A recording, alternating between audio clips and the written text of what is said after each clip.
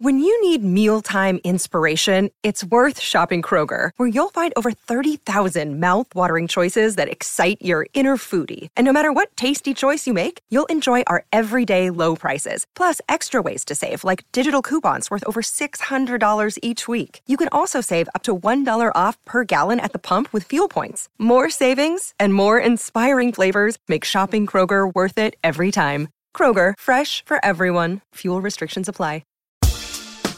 Rise and shine, football fans. Start your day the right way with Morning Footy, a podcast that covers every aspect of the global game, headlines, match previews, analysis, interviews, culture, fashion, and plenty of banter.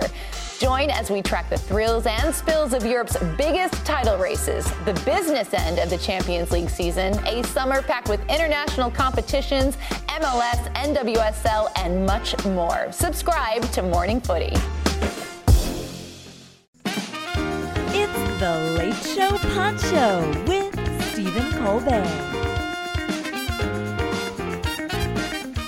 Hey, everybody, welcome back. Folks, my next guest is an actor you know from The Leftovers, The Gilded Age, and Ghostbusters Afterlife. Please welcome to The Late Show, Carrie Coon.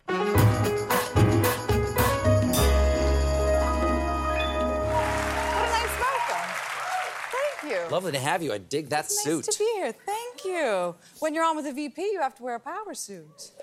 Exactly.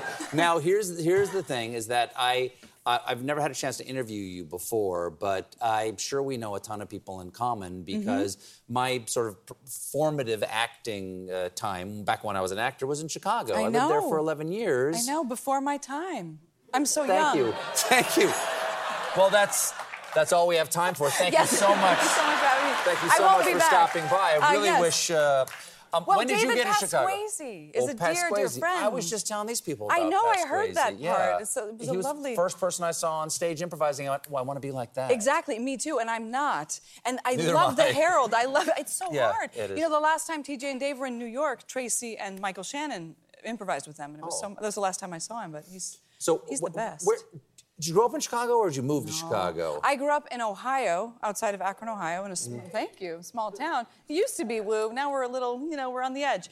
And then I went to school at UW-Madison for graduate school, that renowned acting program. Yeah, that's also gone. And then the directors I was working with at the Outdoor Shakespeare Theater were all Chicago-based, and so it made sense to go there. Well, we're lousy with Chicago people in this building. My showrunner over there, Tom Purcell, we first met in Chicago. Excellent. We love Chicago here. Yeah, we do. What is it you love most about Chicago? Like, what are some of your most formative memories of Chicago? Well, I love the lake. I used to, play soccer by the lake and then jump in. It was very idyllic in that way. Sure. And then the Athenian Room, the Athenian Room? All the Northwestern students are waitresses there, Yes. And my husband and I go there for our anniversary and have the Kalamata chicken for $12.95. That's a great deal. That's the Athenian Room. Now. Yeah. Cash only. It's a night sponsor. Well, as you're saying, your husband is a Pulitzer Prize-winning playwright and actor, Tracy Letts. Yeah. Who, by the way, has supposed to have been on this show twice. Yeah. He was the guest for the night that was canceled, the March 13th show that was canceled 3 years ago. And then we booked him again for when we were back in the theater, and he was my guest the night I got COVID. So we've canceled him twice because of COVID. Yeah, he might not come back. It's nothing personal. How did you two meet? It's called a showmance. We were doing Who's Afraid of Virginia Woolf in Chicago. Oh, dear, yes. This is? And, that... There you are. Play about marriage, yeah. And so we met at Seven Wolf, and I remember I walked in the door, and he said, "I'm very glad you're here." And I was like, "I'm so glad I'm here." And we thought we were being very subtle about all of it, but then as soon as we told our director and our co-stars that it was on, it was gonna be full on, they were all like, "Yeah, big surprise." So apparently the chemistry was very obvious from the beginning. Or do you have? The wonderful thing about stage is anything can happen. Yes. It's not a controlled environment. You have your preparation, but the audience can change things up, and your fellow actors can change things up. Do you have a scariest moment on stage? Oh, gosh. I mean, I did fall flat on my face one time, but I think the scariest part was when I did Bug before the pandemic, which is one of my husband's plays. Sure. And then we brought the play back after the pandemic to reopen Steppenwolf Theater because it was, kind of ready to go. And I had my second child, so it was 11 weeks after I'd given birth. I was back in rehearsals. really out of my mind. And there's a 10 to 12 minute nude scene in that play. So I was just parading around. As you know, it's a Chicago rite of passage to be naked on stage. Sure. You've done it, haven't you? I have. I was 19 the first time I was naked on stage. That's and very I remember tender. thinking, 19's a good age to be That's naked. a great age to be naked.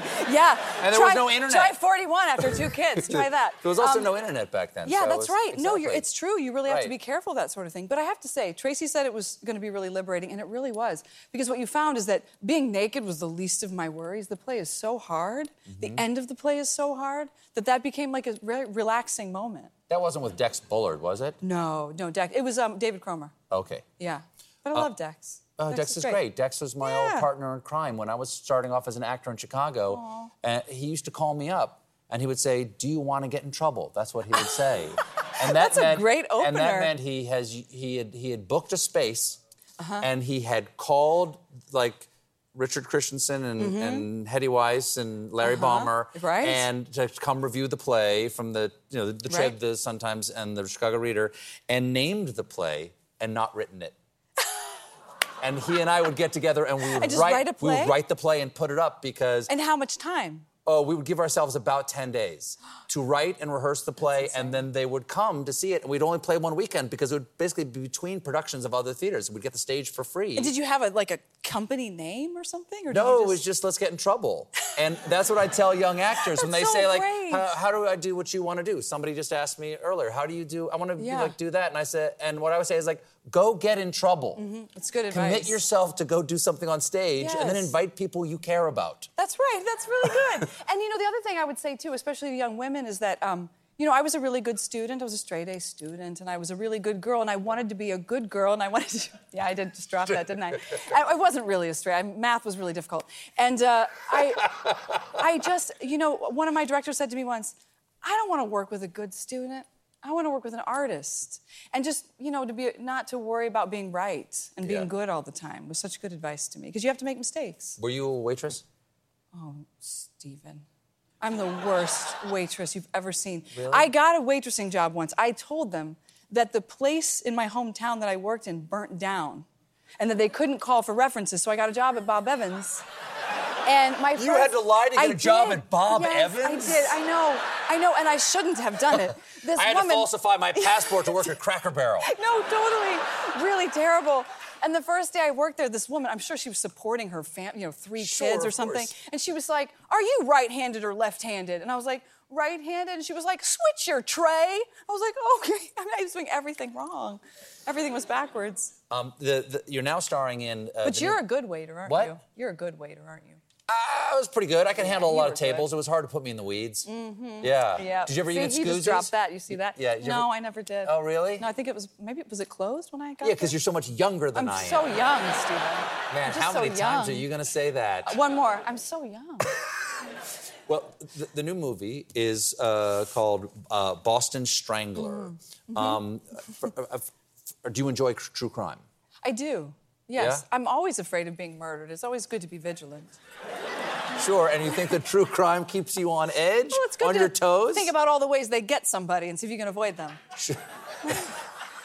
Well, what did you know of anything about the case before? Well, I you knew did the the Tony movie? Curtis movie, so Yeah. I knew that, DeSalvo was the killer of all these women, except that's not true. We don't know that that's up. He was never charged for any of those murders, and he's only been connected by DNA evidence to one of those murders, so we don't know for sure if he was the only killer. But most importantly, I didn't know there were 2 female journalists who helped break that story and connect all the crimes and warn all the women of Boston that they might be murdered. And Those women have been completely erased from that story. And that's who you and Keira Knightley Correct. play in this. Yes. We have a clip here. Can you tell us what's happening in this clip? In this clip, Keira Knightley's character, Loretta McLaughlin, who was a real journalist, was receiving a lot of death threats for covering the crime, and she's received another death threat. Jim. Someone came to the house? We put it in the mail slot. It's just me and the kids home. You think it was a deranged cop or some deranged ass? I'm not exactly pleased about it either way. Where are you going?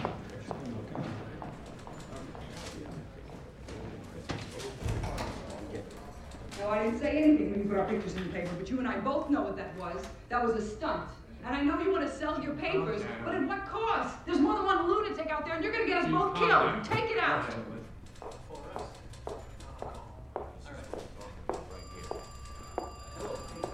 They're not putting our picture in the paper anymore. Yeah.